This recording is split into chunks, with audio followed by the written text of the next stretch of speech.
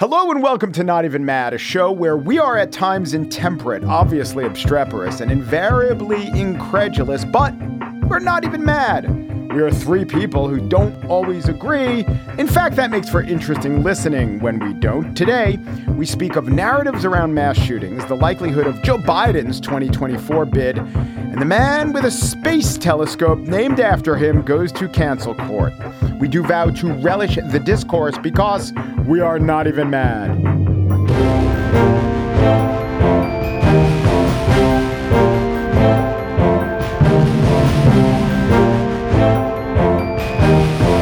So I say we, who are we specifically? We've got Jamie Kirchick, a columnist for Tablet Magazine and the author of the New York Times bestseller Secret City, The Hidden History of Gay Washington. Now, Jamie, I know you don't like soccer, but you do like beating Iran. Was it worth having to play soccer to do so? I'd rather beat them on the battlefield than in the football pitch. So take that as you will. Yes, just stick to your guns in all forms. Literally. Virginia Heffernan writes for Wired, has her own Substack called Magic and Loss, and she had a rooting interest in the trial and conviction of Stuart Rhodes. What's your personal interaction with the monocular Mr. Rhodes? Boy, we have a past. Stuart Rhodes in 2007 was running the digital campaign, and I guess the rest of the campaign for Rand Paul's libertarian and nutjob father. And I wrote something for the New York Times in one of its early blogs about Rand Paul having taken some money from the head of a neo-Nazi organization. I got a couple of the facts wrong, but none of that had anything to do with the fact that I got piled on by Stuart Rhodes's minions on the Ron Paul campaign. Death threats, rape threats. They wouldn't end. They broke the New York Times site because they came in, remember these, in the comments section, not on Twitter in those days. And the New York Times ended up capitulating and taking the piece off the site. It can only be found in Internet Archive now.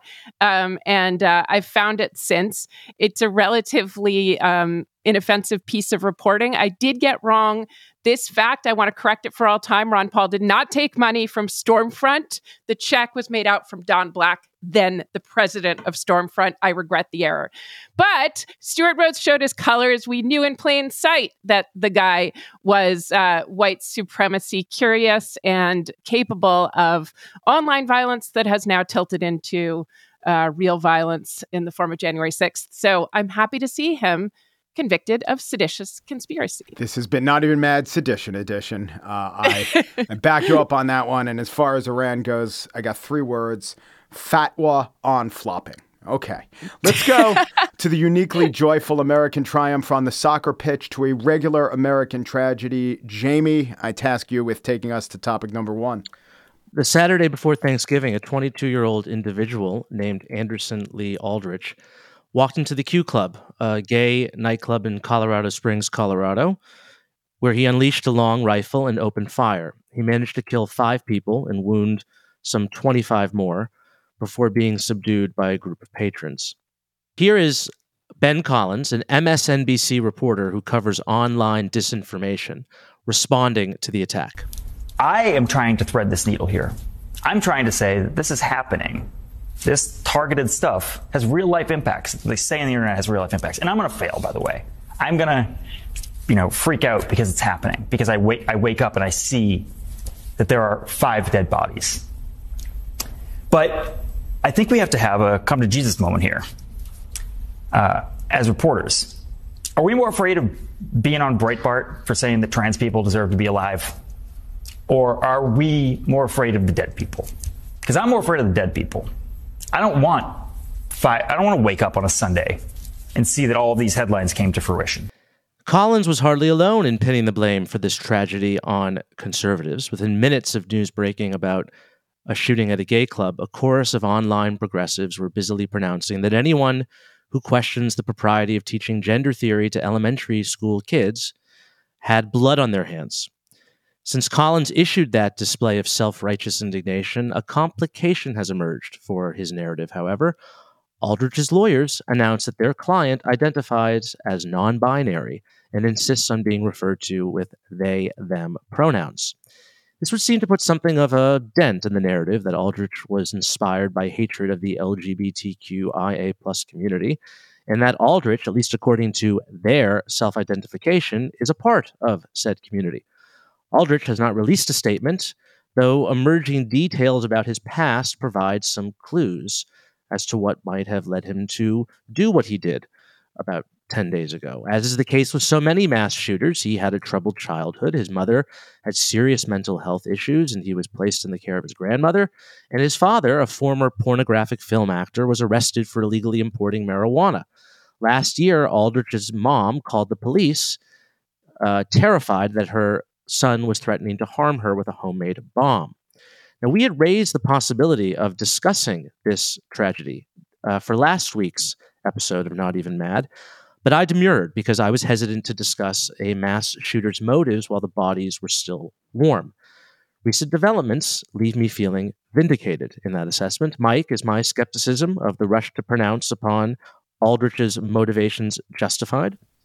Well, you're never wrong as a journalist to not get ahead of the facts, and you're never wrong as a real journalist. I'm just never wrong, Mike. I mean, let me just leave it at that. Yeah, let's cut through all the qualifiers. Not even wrong. But you're never wrong to not grandstand, which is what Ben Collins was doing. I was trying to unpack his point from the garments that he was so noisily rending. But here is my problem with all of this. Are we now in a dynamic that if it turns out that this shooter was actually motivated by anti-queer or anti-drag queen animus, that one side is right and had the better side of the argument?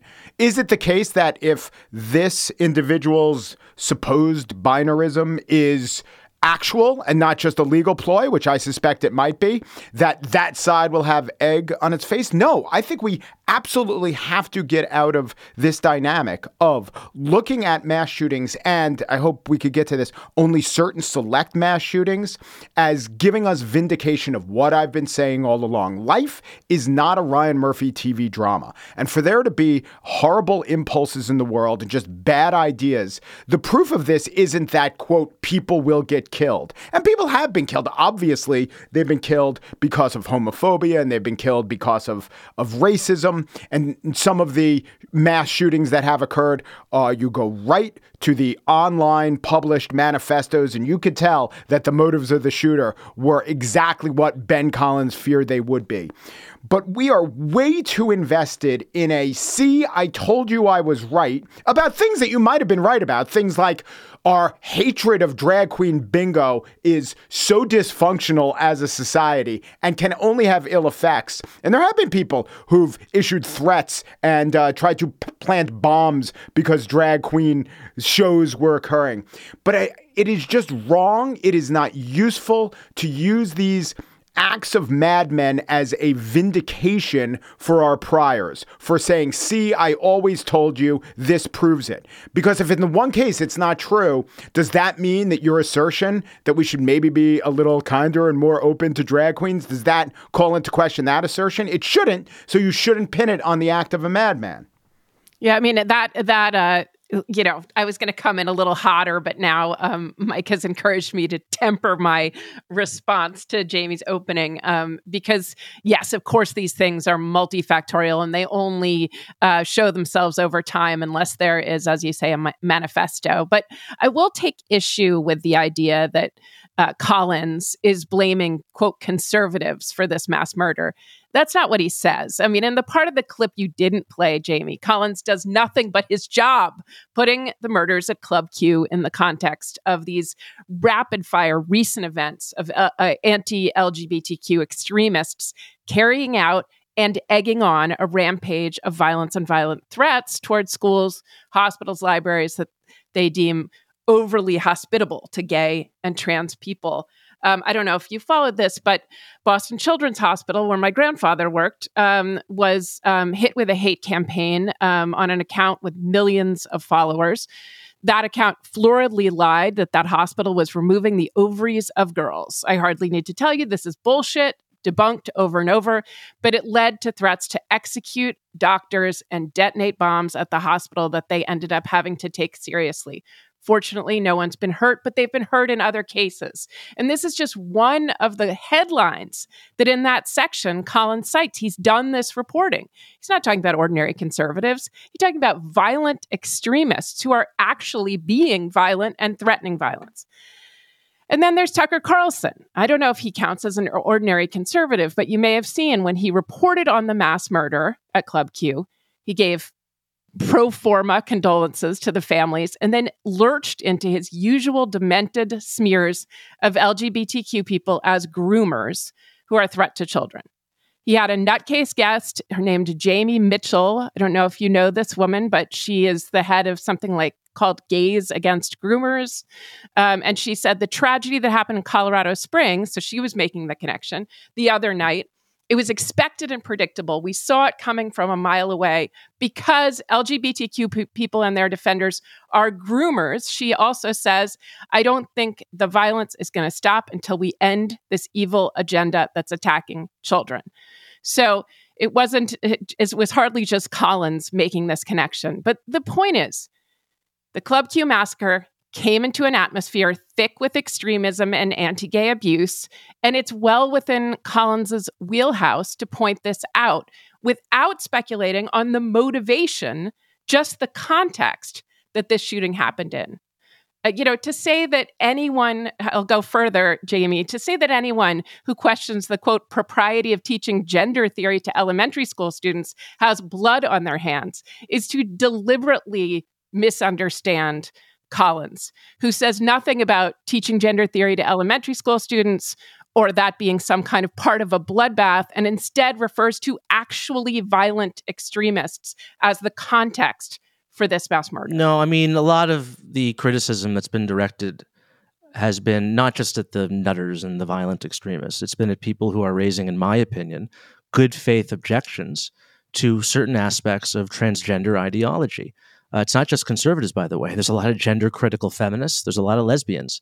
There are a lot of people who don't like the idea that children should be told that because they do not conform to certain gender stereotypes, that means that they are the opposite sex. Well, Jamie Mitchell, a gay against groomers, would share that view. She would, but and she's also I know that they're independently. Yeah, can I finish? I don't. Yeah. The term groomer is really disgusting. I think we would agree on that, and should not be used in terms of this debate. So I totally disassociate myself with that organization, with this woman, with anyone who would use that term to describe gay people. It's abhorrent. But there's this conflation going on, which is that anyone who questions aspects of this radical ideology, and it is radical, and there are elements of it that are quite homophobic, because to tell people who are gender nonconforming, many of whom are gay, because all gay people are gender nonconforming in the sense that they are attracted to people of the opposite sex, to tell kids, prepubescent kids who haven't even gone through puberty yet, okay, to tell them that if they experience any kind of confusion about their gender, that this means that they are transgender, which is preparing them to go on a path of medicalization and potential surgeries and hormones and all sorts of things. To be teaching that to children, I think, is something that we should be able to have a good faith debate about. Okay, and the problem and maybe is, we should another time. But what does this have to do with the killer who shot up a gay club? Because people like myself and other people who have these good faith objections are being conflated and are being grouped in with murderers and terrorists and people who threaten to bomb places. There's a term that's been introduced that I've never heard before until a couple of weeks ago: stochastic terrorism. This is a new term that I've never heard, which is basically saying that anyone who, if you say critical things about a group, that you are therefore responsible for violence that might erupt against them. It's basically a new way to legitimize censorship, and it's something that Ben Collins and a lot of his colleagues in this disinformation business. But also being critical of puberty blockers or of certain educational trends has nothing to do with this murder. And no one is, Collins is the one you cited. Yeah. I don't know who the other progressives who are saying, oh, any dispute about puberty blockers is somehow those people who dispute the worth of puberty blockers are to blame for this violence. Anyone making that connection is absurd. But that is the connection that you wanted to make because you want this somehow to be an attack on conservatives. I get that. It's not. I shouldn't have used conservatives in my intro because there's a lot of liberals. They're not speaking up about it, but believe me, I know because I have conversations with them. Liberals who are at serious unease about a lot of this transgender ideology that's being taught in schools. They're not saying it publicly. I just don't know what we're talking about this. I thought we were talking about a mass murder. How I heard Ben Collins' statement, you're either on one side or the other. You either think that trans people deserve to live. Which is an absurd, right. It's an absurd straw man argument for him to present. Or you are on the side of dead bodies. And I heard that as saying, if you raise objections about whether puberty blockers should be prescribed or gender confirming surgeries should be performed on minors, you are on the wrong side of that question, of that choice. I mean, I did hear him clearly saying that. What he says is that are we too afraid to end up on Breitbart for pro-trans arguments so that we don't condemn anti-gay violence? Now, don't find myself in that position in spite of the fact that my politics are pro-trans, so I don't know about that risk. But I've been criticized, and I do say plenty of things that Breitbart attacks me for. But I think that, someone in his position who right now, because of what he said, is being blamed for, his seeming pro-trans argument, that he thinks he should have risked that blame, and I think he was right to risk this censoriousness from Jamie in order to make his point that this particular incredibly troubling massacre happens in the context of anti-gay sentiment. Well, Ben Collins takes no risk in making that point. Nor does any. This is no journalist is afraid of ending up on Breitbart. I think the dishonest thing that Ben Collins is doing is saying that people who are holding their tongue, people really want to be 100% pro-trans and come out with some sort of statement that WPATH is wrong when it comes to gender confirming surgery, but they fear approbation from the Breitbart crowd. That is a dishonest. It's the opposite. It's the entire opposite. It's the opposite.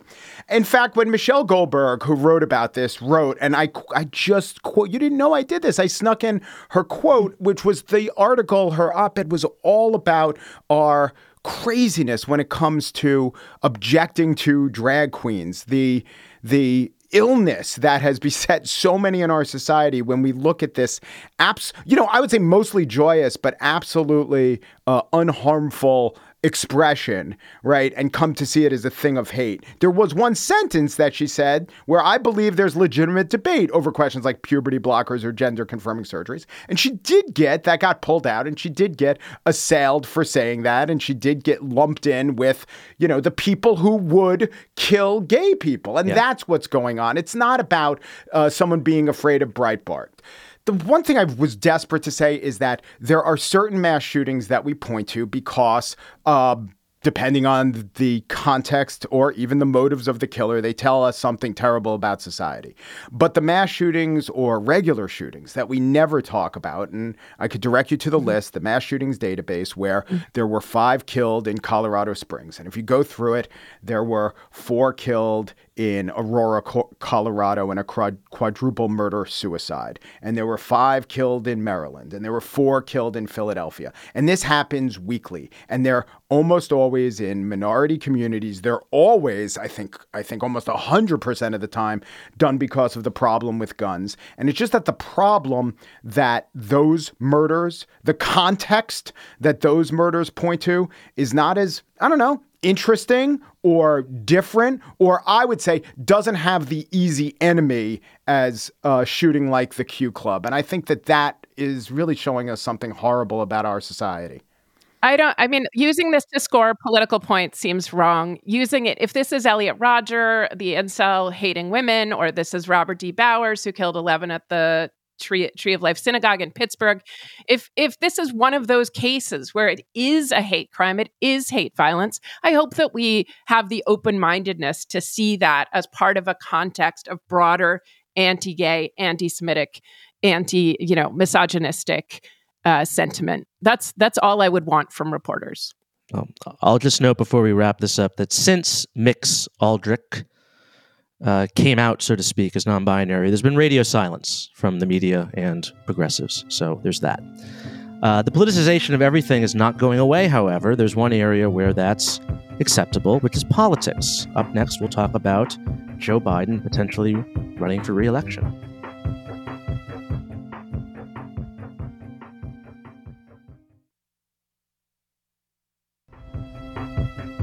Welcome back to Not Even Mad. And I'm going to say we're going to politicize politics right now. So content warning for everyone.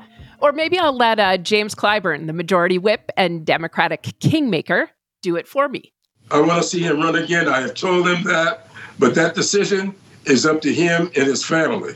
I think that if we learn anything in this election this November, it is this, that people love Joe Biden's approach and they are in love with his agenda.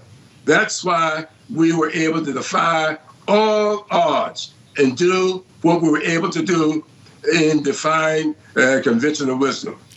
So I'm with Jim. It's hard to imagine, impossible to imagine to me, why any Democrat wouldn't want Joe Biden to run again. He is the incumbent. I could almost end my argument there, but I'll say also he was decisively voted in as president only 2 years ago. He's had bang-up legislative accomplishments. He doesn't trip woke wires for voters who worry about those things. His party did better in the midterms than any in-party in 2 decades. Okay, yes, he's old. I've written a couple of columns during the primary against geezers in politics because politics have always struck me as no country for old men. But maybe this is a country for old men. Hi, Chuck Grassley. Maybe elder statesman is what we need right now. Now, Biden's geezer vibe is evidently what people like about him. His gentleness, his willingness as a father who's lost 2 children and a third to addiction to grieve with a country that has lost more than 1 million people to COVID. And did I mention he's the incumbent? Now, finally, approval polls. And to be honest, I don't understand them. Are they at all predictive? I feel like Mike might know. They weren't in the midterms, and it just seems like we're a sulky, tetchy, disapproving country right now that's forgotten how to praise. I mean, all I can say is I heartily approve of Biden. I will vote for him. He should run. He can and will win. What about you, Mike? You hoping to recruit a fiery AOC or feisty Pete Buttigieg, or do you think the Dems should stay the course with Sleepy Joe? Yeah, AOC. That's who I'm looking to recruit. She will be 35 in 2 months, I think, if inaugurated. What, is Ilhan Omar? She's not running? Oh, no, she wasn't born in America. So I do think your list of accomplishments of Biden was fairly weak tea, including he did better in the midterms than anyone in 2 decades. Yes, I mean, technically, George W. Bush in 2002, that was 2 decades. The Democrats lost the House. The Democrats lost more Senate races than they won. They outperformed. Was it because people love Joe Biden? No. Approval ratings. Yeah, it is true that someone in that approval rating range should probably expect to lose 30 seats, and the Democrats only lost 10. So way to go, Joe Biden, or way to go, party that was running against the specter of Trumpism. Ding, ding, ding. I'd put my money on that. But I just know he's not going to be a good campaigner because as president, you have to campaign, and he hasn't been a good campaigner so far. It's because of his age, and I don't blame him for that, and I don't think he's senile, but he's just not up to the task of fully embodying and owning the bully pulpit. And I think that it is up to him, but I think that he and the party could be making a bad mistake if they take to heart what you were saying about how all the tailwinds are behind him and his candidacy. I would not look at the midterms and say, we really have nothing to worry about. Well, to your point, Mike, about him being a bad campaigner, he didn't have to campaign in 2020. He campaigned from his basement in Delaware for most of that election. So the next 2024, he's going to, whoever the nominee is going to have to campaign and campaign hard across the country. And I just think, I have nothing against Joe Biden as a man. I'm not a Biden hater. I think he's been a decent president, I guess. He's just too old. He's just too old for the job. someone of his age should not be running. I mean, maybe if there was someone, maybe there are people of that age who could be up to it, but you just see it. It's wearing him down. And you reach a point in your life where you don't have the same mental capacity as someone younger. I think we've all witnessed that with elderly relatives. And I think we're all as a nation seeing that with Joe Biden. And in some sectors, I guess it's considered taboo to talk about this, but we really should be more open about this. There are things that people of a certain age don't do anymore. I mean, there are people, once you reach a certain age, I don't know if you have to in certain states, but you should have to reapply for a driver's license, right? I mean, there are certain things that people over the age of 80 don't do. And I think running for president should be one of them. Yeah, it'll be interesting to see how he pulls off campaigning. I mean, look, I don't disagree that he is muted. He's not the way that he was the first of 400 times he campaigned for president. Yes, he is 80, but look, Bernie Sanders is 81. Nancy Pelosi is stepping down as House Speaker at 82, but then we have Chuck Grassley, who ran again at 89 and won in Iowa. He goes to bed at 8, Chuck Grassley does. I don't understand these big generations. I don't understand why they sit around and take up so much space forever. But that's what seems to be happening. And if we have Trump, who just announced he's running against him, he'll be 78. Converging on the age that Joe Biden is now. So I don't know what to make of the age thing. I just think Joe Biden is a great president. He's the incumbent. Maybe they'll do some Weekend at Bernie's thing where, some more competent people or younger people around him do most of the heavy lifting. I agree. Campaigning is rough. He got a break by virtual campaigning in 2020, and maybe he'll be able to thread that particular needle again. Maybe you don't need to go out and shake hands or kiss babies anymore. The most compelling argument for him running has been made to my ear by Liz Smith, who really emphasizes the advantages of incumbency and how foolish it would be to throw it away, especially without a really strong heir apparent in the wings. And I take it very seriously coming from her, since she was Buttigieg's campaign director. So as I'm gaming this out, I would think that there are two strong arguments, not personal within the Biden family arguments, but two strong game theory type arguments against him not running. One is that the alternatives could be worse, and two is that the opponent could be Trump, which isn't to say that whoever we think of as worse alternatives might not be able to beat a Republican, which is something that you and I, Virginia, would like to see, but I don't think Jamie is on board on that necessarily. And even if the opponent is Trump, it's not necessarily true that Biden could beat him again. And it's also not necessarily true that one of these alternatives couldn't also beat him. But I do take it all into account. And that's what gives me a little bit of pause when I say, well, if it's Trump out there, we know Biden beat him once. I wouldn't want to throw away the likelihood that Biden would beat him again. I mean, we've got something going on here, which is that all three of us have said that we approve of him as a president, that we like him as a president. I think Jamie went to pretty good. He's been a pretty good president. But I mean, none of us loathe him and the way that we loathe, say, Donald Trump. So I think that says something in our 3-person approval rating that might go into the mix. But in general, I just agree. No one throws away the incumbency. Well, Jamie, let me ask you this question.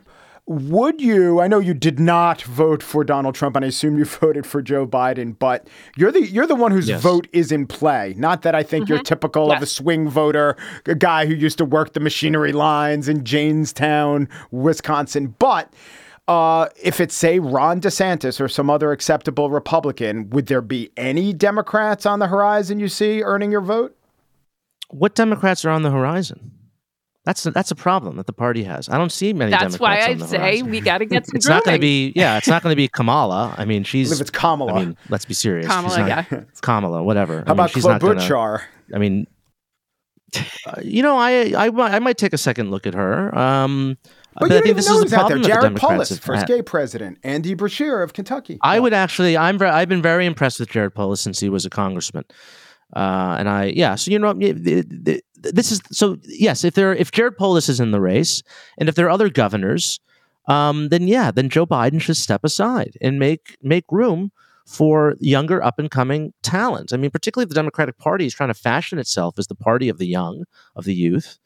Then having a gerontocracy, it doesn't really fit much with the brand. Yeah, although there's been so much change. I mean, as Steve Bannon said, the right wing is the counterculture now, and the Democrats seem to have a steadier hand on the tiller. I mean, George H.W. Bush and Joe Biden, come across the same way to me. Just that steady sea captain, old man, I've seen it all hand. And also they can navigate through their wisdom with Congress in a way that, the Trumps of the world and the nutcases can't. I just love the idea of Jamie being torn between DeSantis and Polis. How many people are in that demographic? Don't say gay and say nothing but gay. No, I actually think that would be a great matchup, and I think that would actually be a close race. And I think a lot of voters would actually be more. We're a very polarized country, obviously, but I think that a DeSantis-Polis race would actually bring important issues to the fore. You'd actually see issues being debated. It wouldn't be ad hominem. At least I hope it wouldn't be. At least not to the extent that the past two elections have been. And I think you would see a lot of independent voters in play between those two candidates. I like that too. I like it a lot too. I mean, come on. I just think we are not so much a polarized country as just a freaking gloomy country. Like, we just can't say I approve of something to save our lives. And I like hearing Jamie like two candidates. Well, hopefully the World Cup victory that's soon to come for America will be that uniting factor. You want to take us to break? And when we return, cancel court.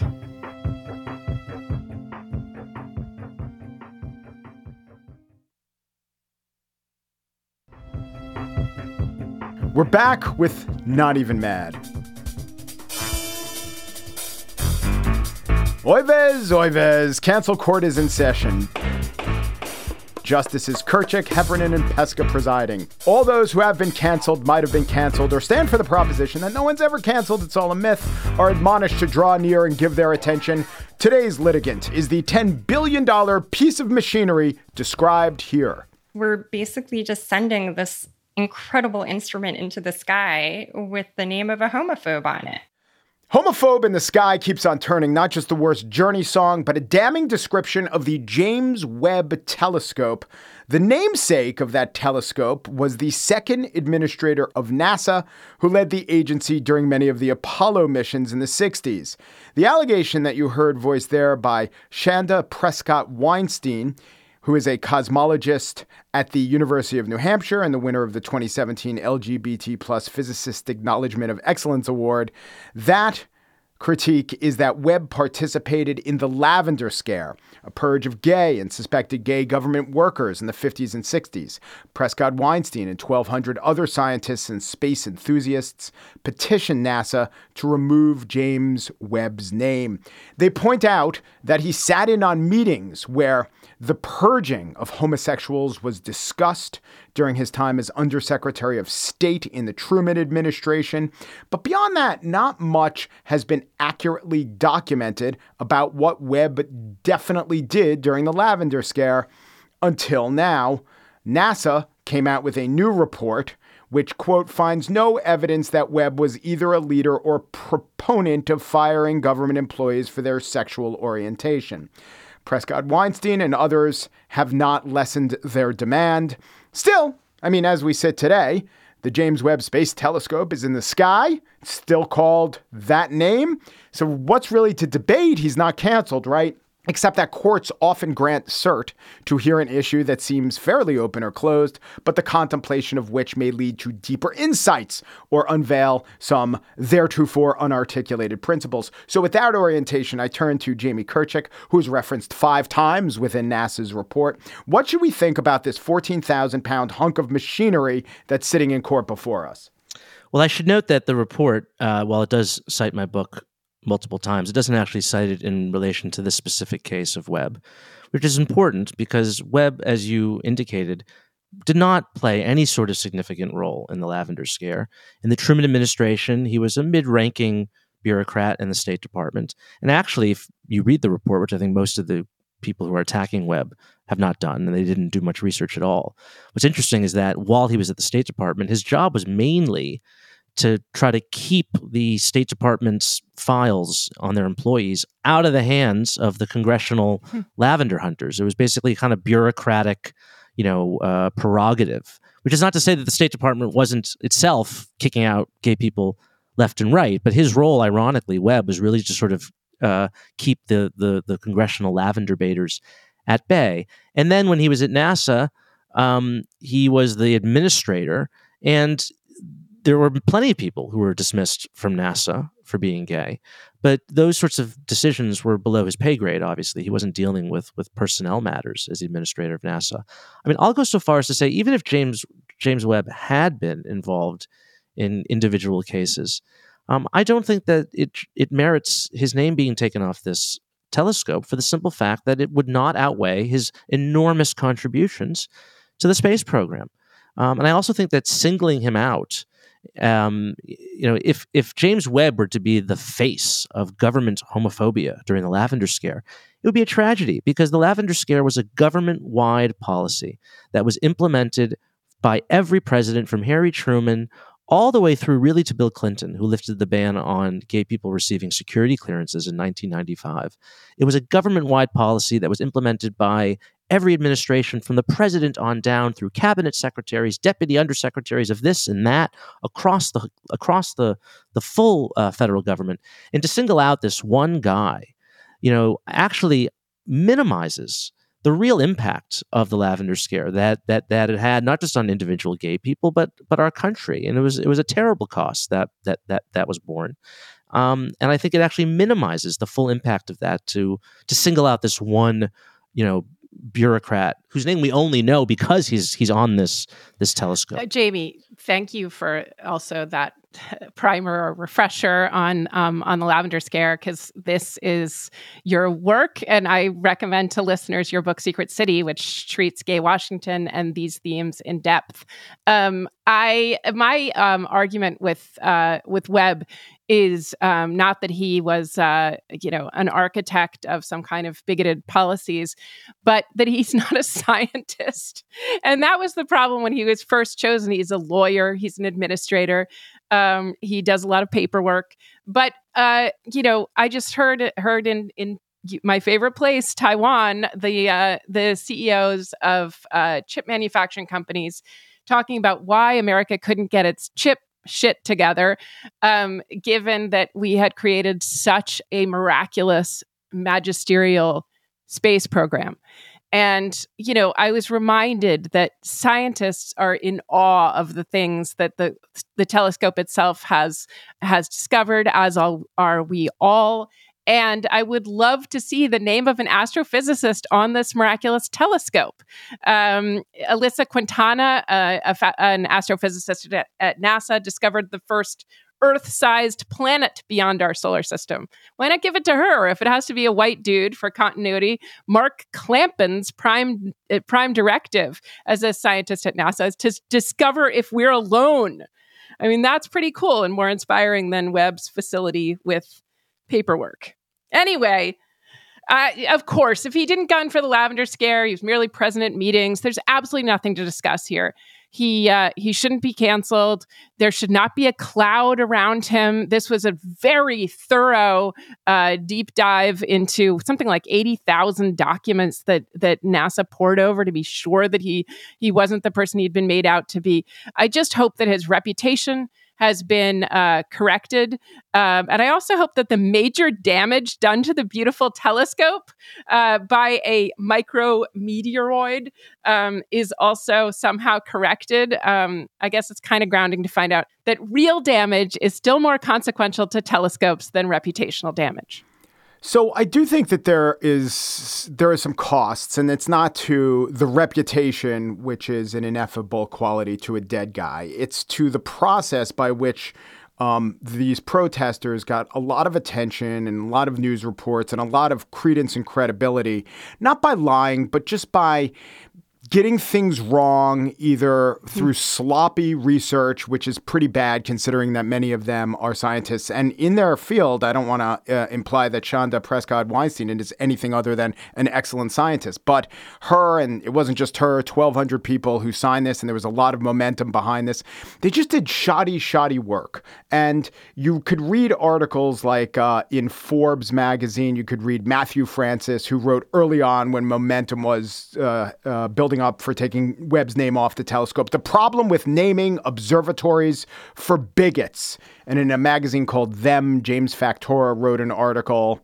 We regret to inform you that the new NASA telescope is named after a raging homophobe. And when they were wrong, and when they were proved wrong, no one said they're wrong. And something like the scientific method where you test hypotheses has to reveal truths. That wasn't embraced. What was embraced is, let's just shift the argument and let's change things like, okay, so maybe he wasn't a bigot per se, but, and one of the things that Prescott Weinstein said is there's no record of him choosing to stand up for the humanity of those being persecuted. Well, I think as Jamie implies, at least in his way, in his functionary bureaucrat way. And by the way, I want to stand up for bureaucrats. Without good bureaucrats, the good scientists will never be heard from. But in his way, it did seem like he did slow walk some of the elements of the lavender scare. Give him credit. Also give him credit.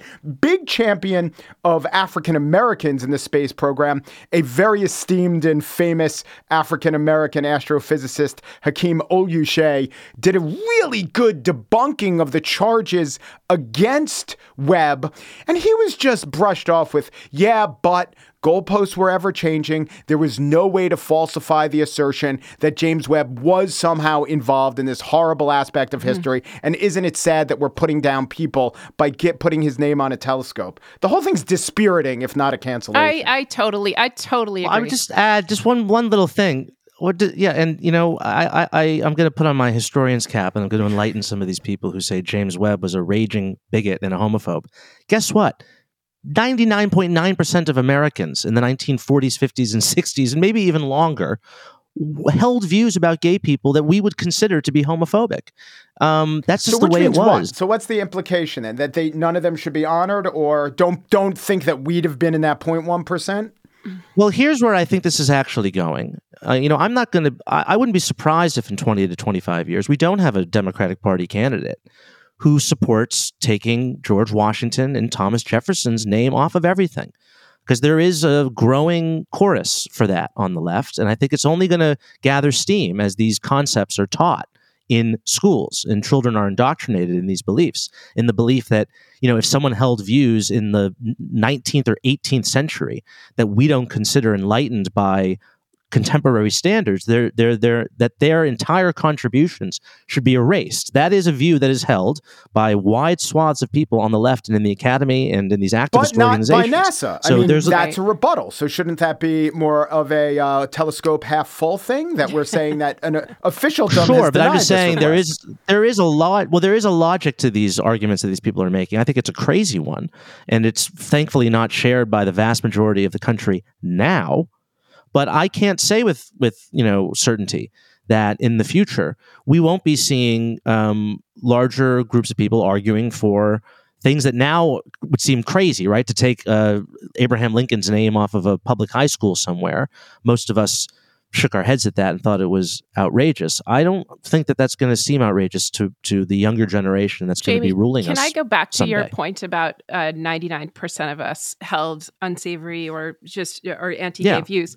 Certainly, and I'm among them. But this particular, I wasn't referring to you. I'm talking about people in the 40s and 50s. No, I know. But I want to point out how during the Cold War, which I lived for the first almost 20 years of my life, I did hold a view that you make sense of in your book that I find very interesting, which is there's nothing intrinsically wrong with being gay, but you're more blackmailable if you're gay. So it's other people that could judge you for this. And so that's why you're not a good member of the State Department. And that is exactly the kind of homophobia I grew up with, which is like, knock yourselves out, but you are vulnerable to this kind of blackmail, and let's face it. And your point in the book about that being why we make these things not secrets anymore, so they're no longer hot Right. and blackmailable, is the right thing, instead of saying that's the way the world works. Yeah. So again, I want to thank you for calling that to my attention, and also remind everyone that this was such a common belief about the way the State Department and the CIA should be organized, that to participate in it was just to participate in the most bullseye common discourse. Exactly. All right. Yes. Well, I do think that we got something out of it. I don't know that the rubric of cancellation is the best to apply, but I learned something. Let us, however, make our judgments. The James Webb Space Telescope, has James Webb, not the telescope, but the reputation of the man, been canceled? I say no. What say you, Justice Heffernan? I think he's been redeemed, and possibly we should cancel people who gun for cancellations without the facts. I think they should be counseled and perhaps better educated. But Justice Kirchhoff, what say you? Yeah, I think we should cancel the cancelers. It's a very meta court. We're really thinking in Milky Way terms now. I just know if I'm going to cancel anyone, it's the Hubble Space Telescope. We thought that thing was good, but it's shit. James Webb Space Telescope, not canceled. So say us one, so say us all. All judgment of cancel court are binding precedent until which time of reconsideration or revelation of bad takes, bad tweets, punching down, fuzzy imagery from the Horsehead Nebula. On this date of November 30th, 2022, it is so ordered. And now is a section of the show where we discuss what really grinds our gears, what gets our goats, and we call this the Goat Grinder segment. Jamie, would you like to... Oh, there he is. There he is. Oh, Jesus. Oh, sorry, Goat. Jamie, would you like to lead us off? Well, this episode of Not Even Mad has not been gay enough, so I thought I would enlighten you all reading about Donald Trump's latest dinner party. This young man named Nick Fuentes, who is a Nazi, a fascist, and an incel. And I was just looking him up, and I saw a couple months ago he was talking very proudly about his inceldom. And he declared that dating women is gay. Having sex with women is gay. I'm just going to pause. Yeah. So all I know is that Nick Fuentes needs some counseling. Speaking of counseling, so yeah, I'll go this time. So it is a constant feature of autocorrect, which is auto incorrect. It happens without fail, only it always fails. When I attempt to text the word well, it autocorrects to wheel. We will. Wheel. Yeah. And this is a horror for me, not because people have a 180-degree idea of what I tried to mean, but because every time I'm writing well, I've been thinking about this. It's to signal, it's a tonal signifier that I'm about to engage in light sarcasm. And all I hope to accomplish from that interaction on behalf of the recipient of the text is a little bit of a chuckle, because I'm trying to clear a little rhetorical space, trying to be a little faux serious and say, well, you do realize. Let me give you an example. Someone might text me, I don't understand what has happened to Rudy Giuliani.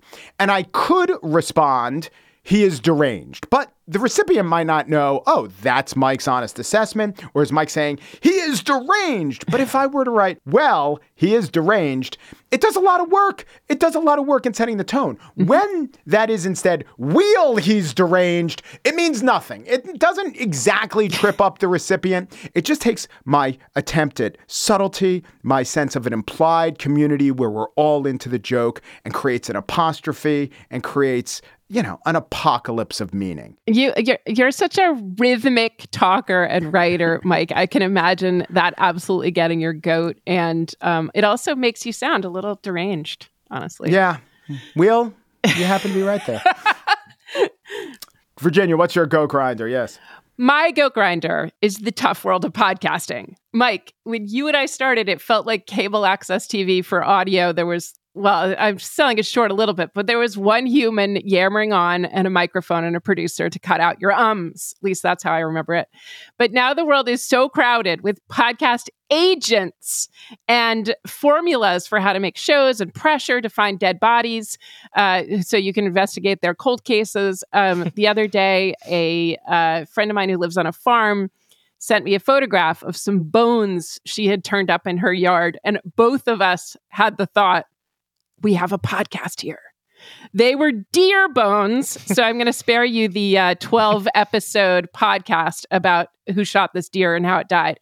But I love working with you guys. And also I love these awesome listeners who match wits with us and each other online.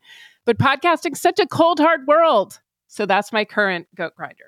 Let us leave the goats to grind themselves. Not Even Mad is a Peachfish project. The show is produced by Joel Patterson. The COO of Peachfish Projects is Michelle Pesca. Our theme songs by Max Kerman. Content designed by Big Yellow Taxi. Advertising by Libsyn AdvertiseCast. Please email us at notevenmad@peachfishprojects.com. Check out the hashtag #NotEvenMad on Twitter. Virginia Heffernan has a column in Wired that offers a close reading of the most influential magazine article in history, cramming more components into integrated circuits, 1965 by Gordon Moore's Law Moore. Yeah, that's his nickname. Wasn't his nickname before he invented the law, but it's his nickname now. James Kirchick's Secret City was named one of the top 100 notable books of the year by the New York Times. Well deserved. Hear, hear. And tune in to The Gist, where you'll hear John Farrell, author of Ted Kennedy, say, in the Me Too era, that would have ended 2 careers. Absolutely, no doubt about it. And there were other incidents like that. Who was the other life who would be destroyed? You'll have to tune in for that. He was also a senator. Please subscribe to Not Even Mad wherever you listen to podcasts. While you're there, give us a nice review or a harsh but accurate review. We would love to hear what you think. Until next time, we're not necessarily saying we're right. We're definitely not saying you're right, but we are not even mad.